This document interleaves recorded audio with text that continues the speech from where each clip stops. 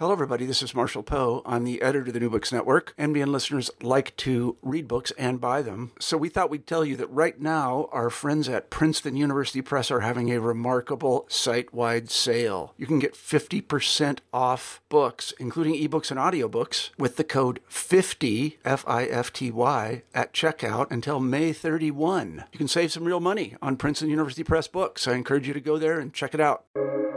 Welcome to the New Books Network.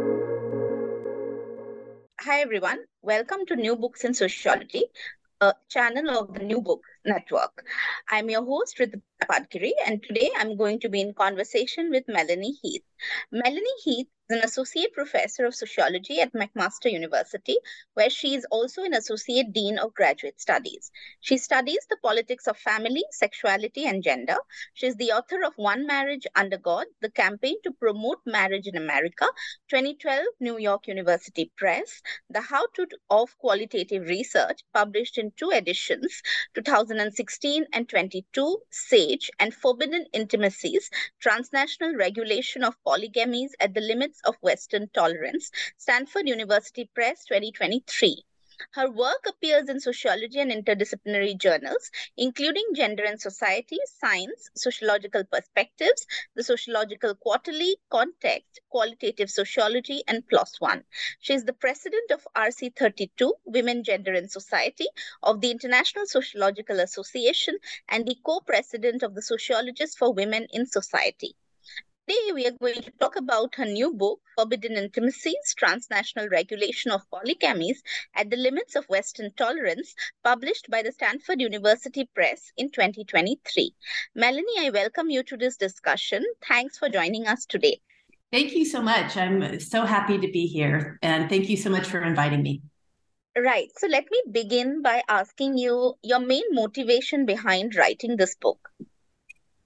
Yeah, so this is a very good question, and I will answer it, I guess, with a little bit of history of my research trajectory, my first book was on the politics of marriage promotion in the United States. And I was really interested in looking at why states were seeking to promote heterosexual marriage as a way to address all the different kinds of social problems, and particularly seeking to address poverty among single mothers. So marriage as a way to lift poor mothers out of poverty. And I found a real paradox in thinking about why states were promoting heterosexual marriage while also seeking to ban. Many of these states also were banning it for same-sex or same-gender couples. And so in thinking about efforts to strengthen, heterosexual marriage as sort of a state effort itself, I began to think about, well, what role does monogamy play in that? And part of my thinking was motivated because just at that time, many shows on polygamy and plural marriage became very popular, such as the reality show The Sister Wives, which aired in 2010. And this is a show that follows Cody Brown and his 4 wives who are Mormon fundamentalists. And I started to look into this, and I found out that in Utah there was this movement seeking to decriminalize polygamy, which at that time was a 3rd-degree felony in the state. So I began to wonder, what does it mean to criminalize a type of family, and how are these various kinds of non-monogamies being regulated, specifically a non-monogamy like polygyny, which is seen as highly problematic and patriarchal. Now, I've given a lot of terms here, so let me just take a step back for a minute and define some of these terms. So non-monogamy is an umbrella term for a practice or a philosophy of non-didactic intimate relationships that do not follow the standards of monogamy. And one example of that is polyamory, which is the practice of engaging in multiple romantic relationships with the consent of all people involved. So my book is not so much dealing with polyamory, though I do address it some, but it's dealing more with polygamy, which is umbrella term for multiple marriages. And specifically, I'm looking at polygyny, which is the marriage of one man with more than one woman. And so this is the focus overall of the book, is on this practice of polygyny. And my research really is engaging with a broader body of research on how states define themselves based on regulating certain kinds of intimacies. I was really motivated by a broad, some scholarship that's coming out on this kind of regulation of intimacies. For example, Jyoti Puri's book on sexual states, that's looking at the regulation of sexuality and how it's tied to the creation and enduring existence of the state itself. So this is really what led me to do the research and write this book. I was seeking to understand how states define themselves based on this regulation of polygyny itself. Very interesting, of course. And you use a lot of, methodological tools to sort of tell us more about this. So if you could talk a little bit more about your field sites as well as the method that you use in this research. I'd love to, yes. It was a long research project, I will say that for sure. I realized early on that regulating polygamy or polygyny is very complex, and that just looking at it in one context was probably not going to be able to capture that complexity in the way that I thought was really important for understanding how states are understanding themselves based on the regulation of this forbidden intimacy. So I decided to do comparative and transnational research. And I also decided not just to study one type of polygyny, i.e. like among Mormon fundamentalists who practice it as part of their religion, or among Muslims who also see that as a practice that is permitted. Some understand it as something that's permitted within the context of Islam. But I wanted to look at more at the macro level to understand what states are doing to regulate it. And so I did a lot of research and decided to look at 3 countries: France, the United States, and Canada. And I also traveled to Mayotte, which is located in the Indian Ocean near Madagascar, and that is a French department. And so they have a traditional practice of polygyny there. And so all of the people who live on Mayotte are citizens of France. And so these countries all have a problem with regulating polygynous families, and they have interesting transnational ties in their approach. And so this, as I say, was a very long and lengthy research project. I conducted research over time from 2010 to 2016, doing ethnographic research as well as 145 interviews with 165 participants.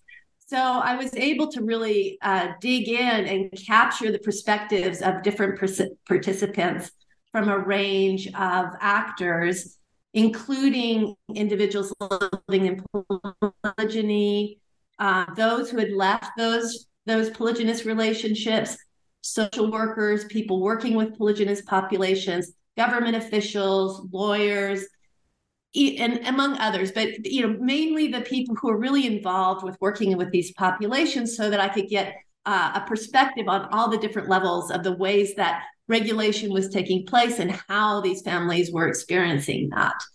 And so let me just give you a brief background on the different countries and the context. Of course, I go into much more depth in the book on this, but in terms of France, really polygyny is tied to colonialism and migratory patterns from West Africa.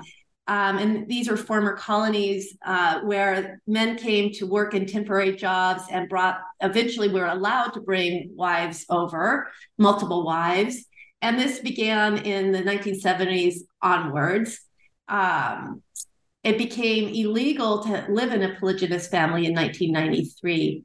So many of the families living in polygynous households in France are from Mali, Senegal, and Mauritania, where it's really an accepted aspect of their traditional culture.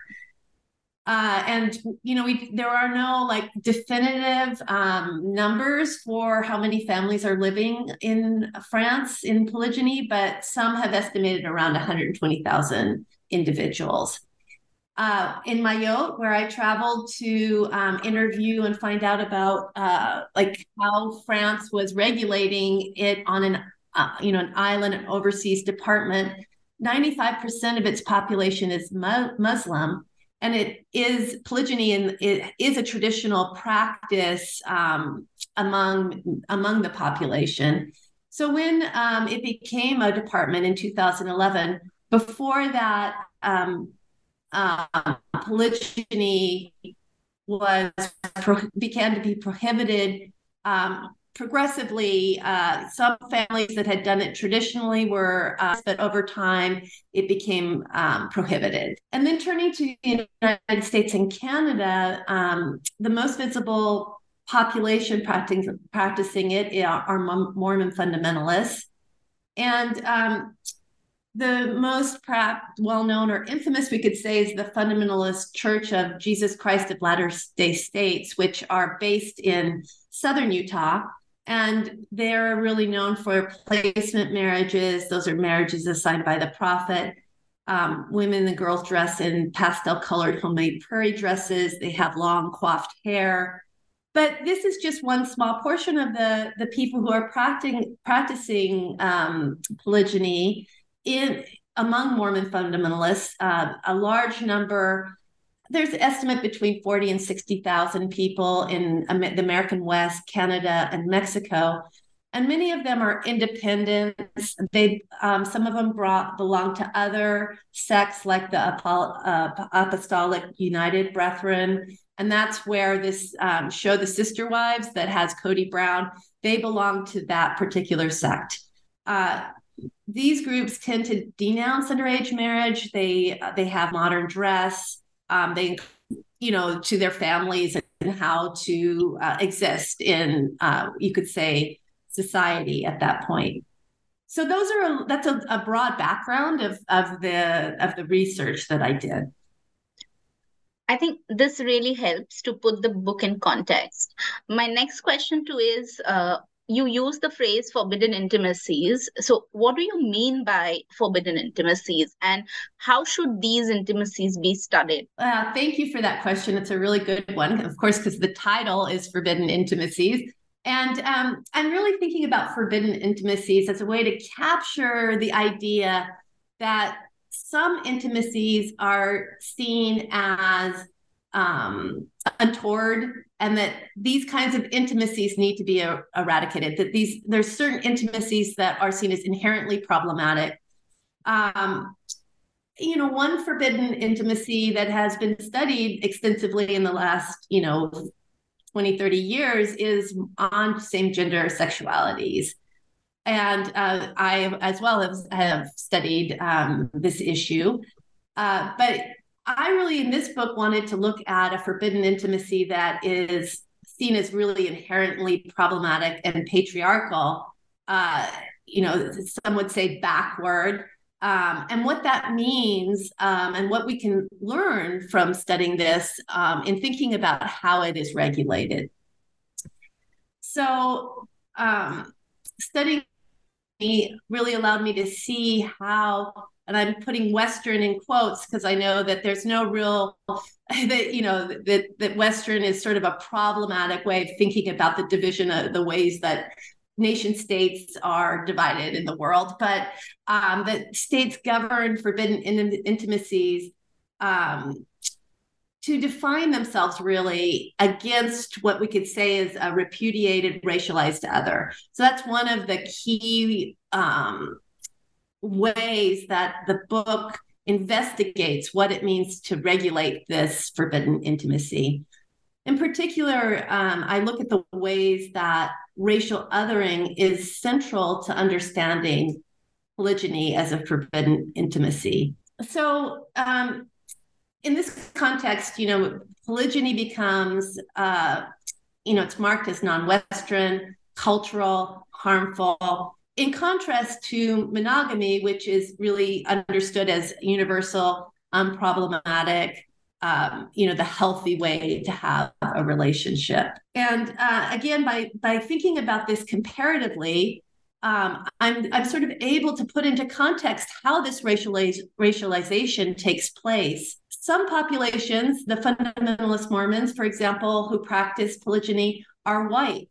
But it was very interesting to me to think about the ways that even among the populations who are white, because they were practicing polygyny, they often, their whiteness was put into question in interesting ways. So legal scholar Martha Ertman has said that, the Mormons, back in the historical context when the Mormon church was first forming in the 1800s, and it was founded by Joseph Smith, that these practitioners of polygyny were seen as race traders because they were practicing a type of family that was seen as anathema, basically, to white Christian family ideals.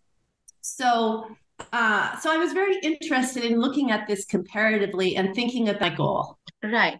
So why does polygyny become a form of intimacy that is forbidden in nature? And could it also be understood in a monolithic form? Yeah, it's a very good question. Again, this is sort of a central question that I'm trying to ask in the book. And I would say that, one of the reasons that polygyny is forbidden is the problematic way that it puts power in the hands of one patriarch, one man, who in some cases, there's plenty of evidence that he can exist. But I found really that, to think about polygyny as just a singular monolithic form was problematic. And this was really interesting to me, that I began, as I did this research and dug in, to see that there's not a singular form of harmful polygyny, but there are multiple ways that these polygamies, and I'll use that umbrella term in the plural, are lived in these families. And so we know as sociologists that social context matters for shaping how families are lived. And in some women suffered greatly. The families, there was lots of jealousy, there's violence, there's violence between wives, and sometimes violence against the children of other wives, right? And so this is a very concerning aspect of the way that some of these families are lived. In other cases, there were families that really worked well together, and women benefited and discussed how they benefited from having sister wives, where they could share working outside the home, they could share household tasks, they could decide, they could have a life where they knew their children were being taken. Decision became part of a larger family conversation where wives would, work together to decide who does what. Certainly, jealousy was discussed, and it's a part of, the dynamics that come up when you have more than one wife involved. But in these kinds of cases where these families really were working together to make the family work, they talked about how jealousy is just it's just a normal part of life, and it's something that you have to talk and work through. So to really understand these multiple polygamies, I conceptualize what I call labyrinth types of love, jealousy, and commitment. That it's not a simple good-bad dynamic, but that all of these types put together can ultimately, like a labyrinth that involves complex networks, intricate passageways and blind alleys, that it can ultimately lead to families that are, able to cope with, are able to sort of nurture a form of love that allows the family to work together, or ultimately, breaks the family apart when it doesn't work well. But I'm really seeking to challenge the idea that there's just a simple continuum of bad polygyny. And then maybe we could say, I talked a little bit about polyamory, which is sort of a more modern form of multiple relationships based on, an openness and consent around the practicing of these types of love. So I wanted to think about, in fact, some of these different kinds of polygynous families actually also were able to create families that might be seen as very modern in some ways. So this really offers a more complex analysis of emotions overall and shows the ways that approaching polygyny as monolithic is really problematic ultimately. So that's, I think, in answer to the question, I think that it is problematic to study polygyny as a monolithic structure. Right. So, how are forbidden intimacies used by the state to determine its own tolerance limits? If you could give one or two examples from the context that you have studied. Sure, I'd love to. Yeah. So, I thinking about how states determine their tolerance limits. One way that they do this is focusing on polygyny as a way of seeing themselves as sort of a savior that fights against this problematic practice, in particular to save women and children. And so in this way, the limits of tolerance are around, what we're able to tolerate in order to protect women and children. And again, there are good reasons to think about why you would want to protect women and children in these kinds of relationships. But ultimately, I found, and it was very interesting to look in depth at the ways that these regulations were taking place, because in the various contexts, oftentimes the consequences of these efforts to put a limit on what a state was willing to tolerate had really negative consequences for the women and children that they were supposed to be helping. So, for example, in France, they instituted a policy to end polygynous families living together. It's called décohabitation or decohabitation. And some secondary wives were then given support if they were living in many of these families were living in very small apartments that they, sort of cramming in together, up to sometimes 25 people in, maybe a 2-bedroom or even a 1-bedroom apartment. And so that, of course, having such close quarters could also exacerbate certain kinds of jealousies and problems. And so after France instituted this policy to end polygynous families living together, it really was trying to help women by supporting them to get their own apartment and bring their children in. So basically, ultimately kind of splitting up the family, but, seeking ways to support the women to become more autonomous, to have the skills they need to maybe work, to work on their own, but also giving them support from the government to be able to survive on their own. And you could see this as the French state really seeking to help this problem, to find a solution to this problem. But it also required the families, technically to divorce, which also became a real issue. The least to say that, having the state tell families that they need to divorce could be seen as very problematic. And, who actually received the help and how they received the help. I outlined in the book that it sometimes took years. Some of the women who got the most support were the most, privileged women in these kinds of polygynous households. And so while there was this effort to help these women, at the same time, it became very problematic in the way that it was implemented. And that can be seen most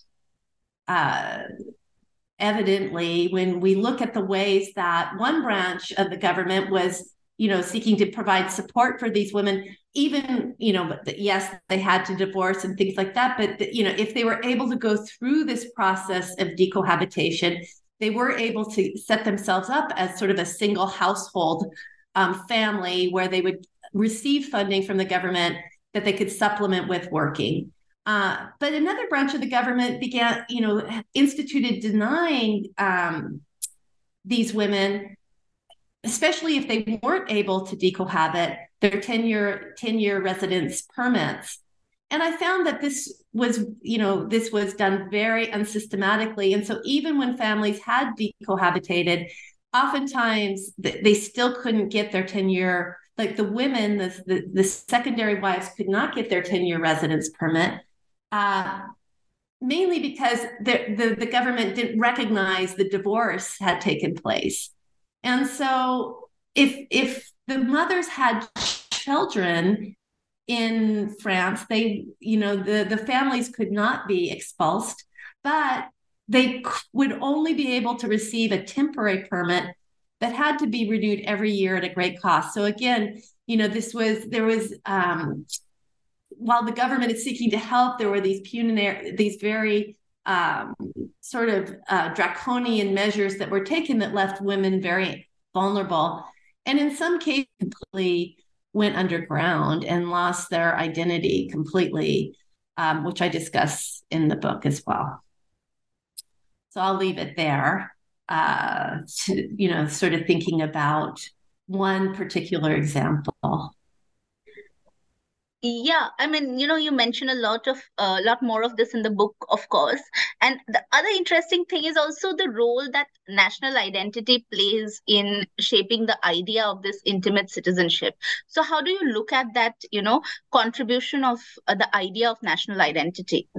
Yeah, so the issue of national identity is really interesting in the way that it plays out. And this, again, of course, is part of the reason I wanted to conduct a comparative study, because each nation state sort of had a different way of regulating polygyny that allowed them to, in each case, sort of, show how they're in an enlightened state in some ways, right?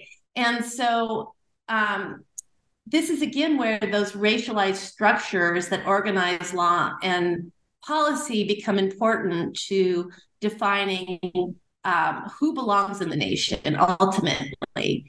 And so, the fact that there's more transnational migration means that states are being forced to regulate intimacies that many of them see as offensive. And so there, and at the same time, you have what I call these homegrown practices, i.e., like in the United States, where Mormon fundamentalists now are practicing this as a part of their religion, and it's part of part of the population that are citizens in the country. So you have this juxtaposition of different kinds of polygamies that need to be regulated.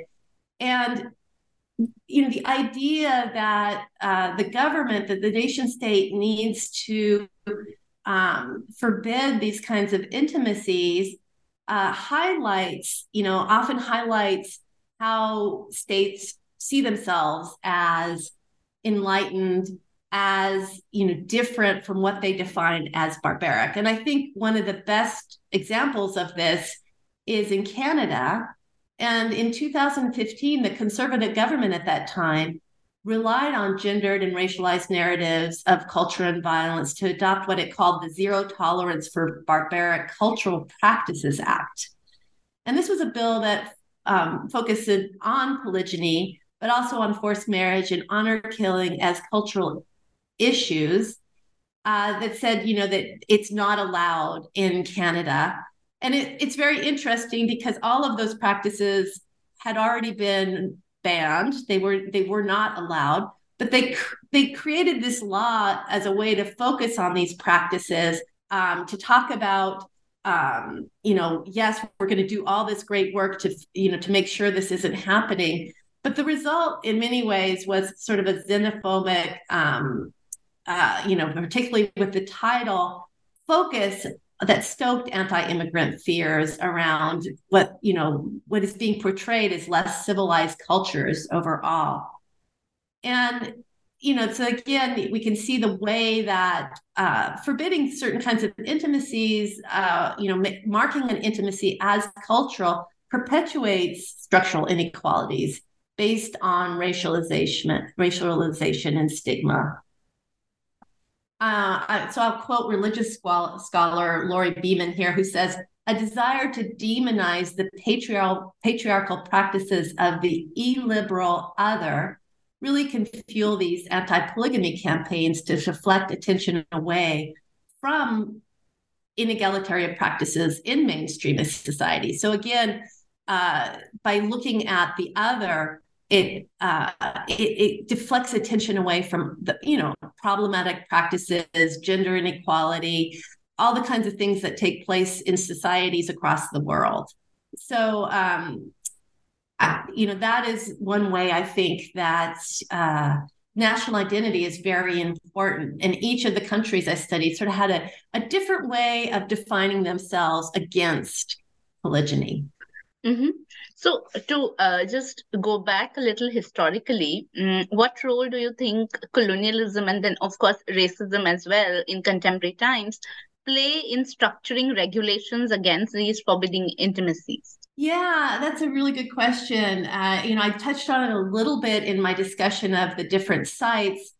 And, in all of the sites that I studied, colonialism and racism did play a strong role in the ways that polygyny as a forbidden intimacy is regulated.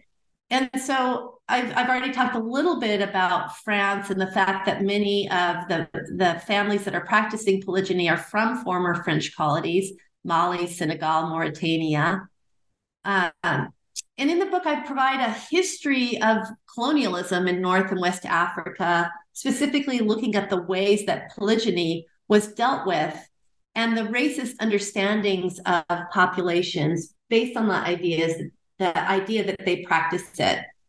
So oftentimes, even as the practice itself, like for example, in North Africa, among certain populations was declining, it was seen as a way to regulate who could vote, who could not vote, who could be seen as desirable for citizenship. All of these things over time then shape how polygyny is understood today. And I argue in the book that the same is really true in the United States and Canada, that in the 1700s and 1800s, the regulation of polygyny originally focused on native populations that practice it. So this settler colonialism that took place in Canada and the United States also really shaped the ways that the laws ultimately were understood and implemented.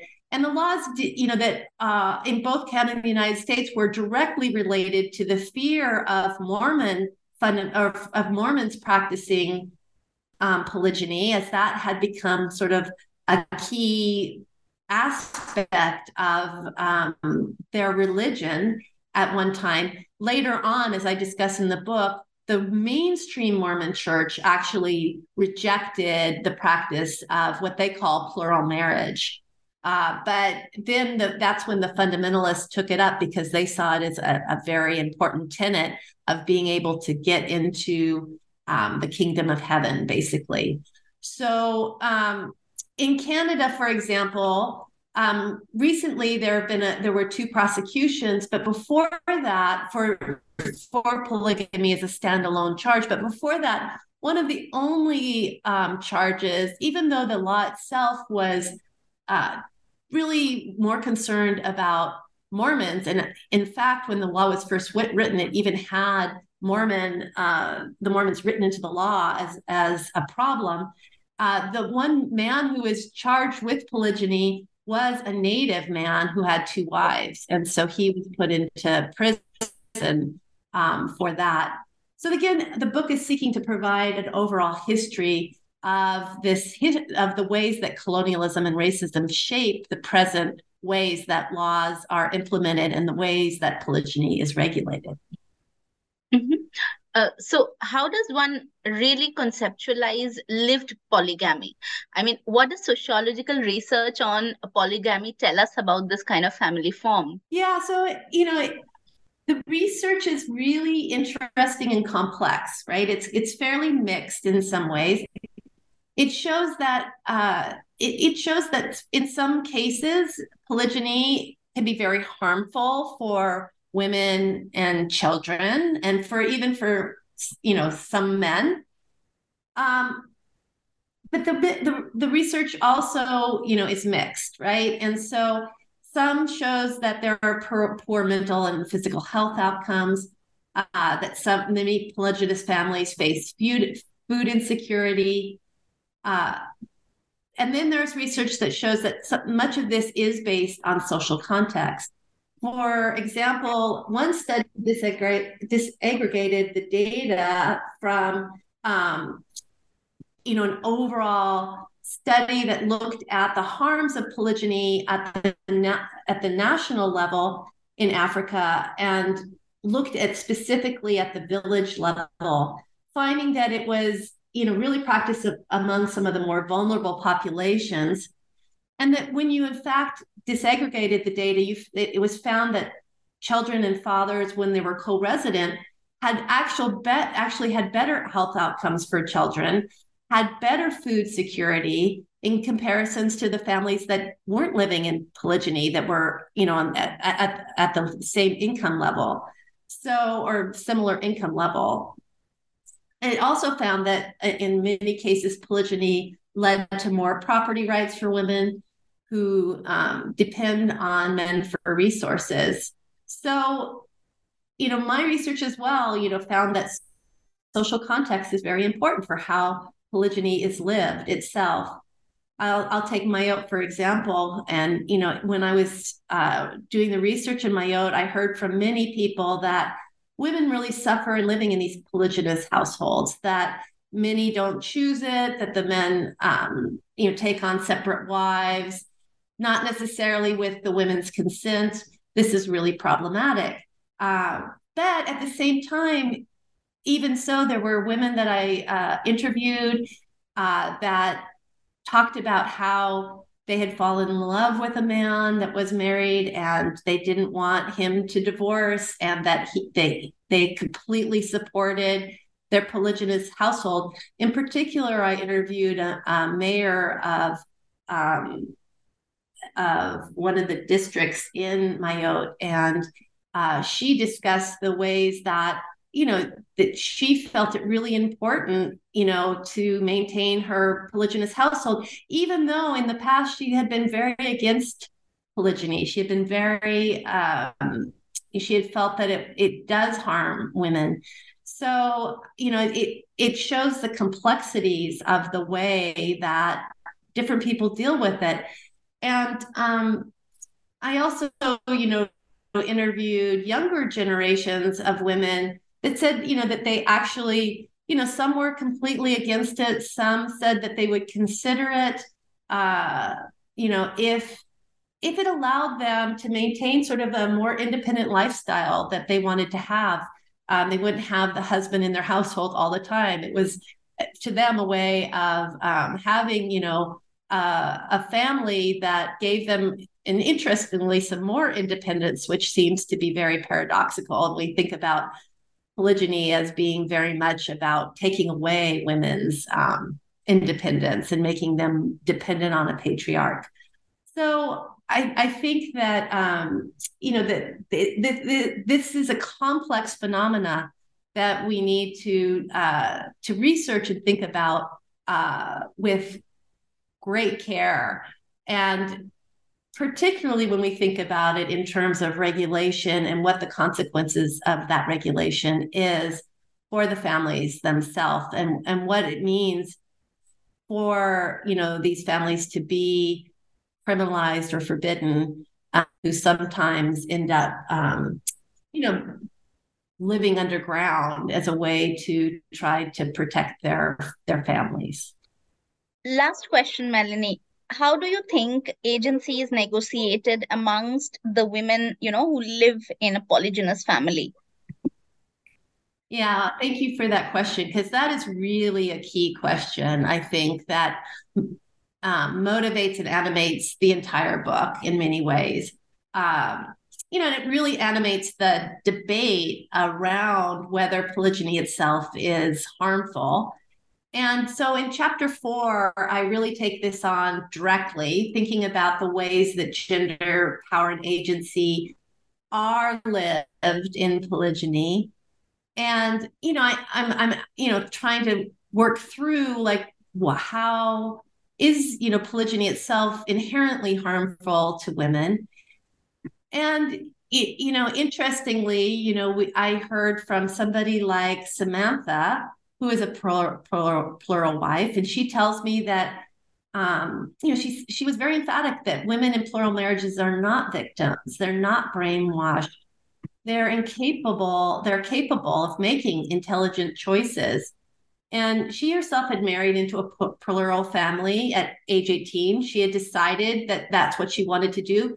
And through her, the group is Centennial Park. She was part of this group that's in southern Utah, where women can sort of talk. They could decide to a certain degree who they want to marry. And so she said, I had no way to comprehend all that polygamy or polygyny could be when I was making that choice, when she was talking about it during an interview, that she really felt that, it was completely the right choice for her. And then I interviewed Amelia, who told me that, after leaving her plural marriage and the religion that required it, for her, it was, that she's a Mormon fundamentalist, and it's seen as a necessary, plural marriage is seen as very important for attaining the highest levels of the celestial kingdom in their religion. She felt that she had really been brainwashed to believe that this was the only choice she could make, and that, and that, it was the only choice where she could remain in her religion and her community. And she says, that's all you know. For her, it was really problematic. So these two contradictory positions and perspectives really, I think, speak to different ways that agency is negotiated in polygyny, and that, that it's not, there's not a simple answer around women's agency, that it's not,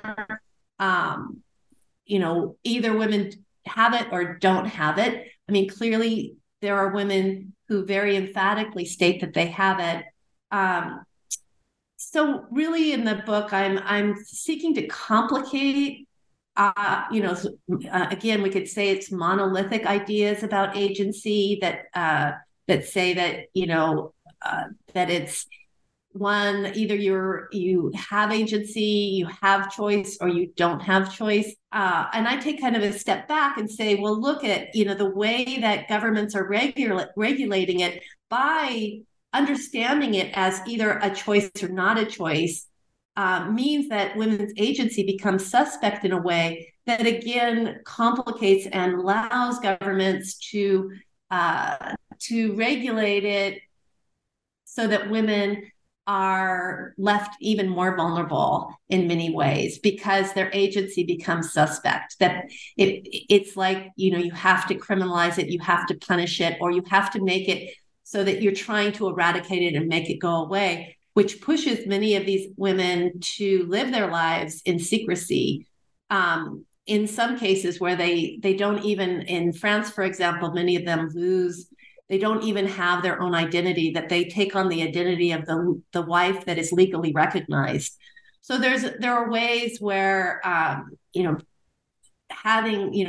making women's agency suspect itself is really problematic. And so I think one of the important points in this book is just thinking about how agency itself is very complicated and really depends so much on social context, and that we have to be able to theorize that in a way that ensures that states can't just understand agency in a suspect way to regulate it,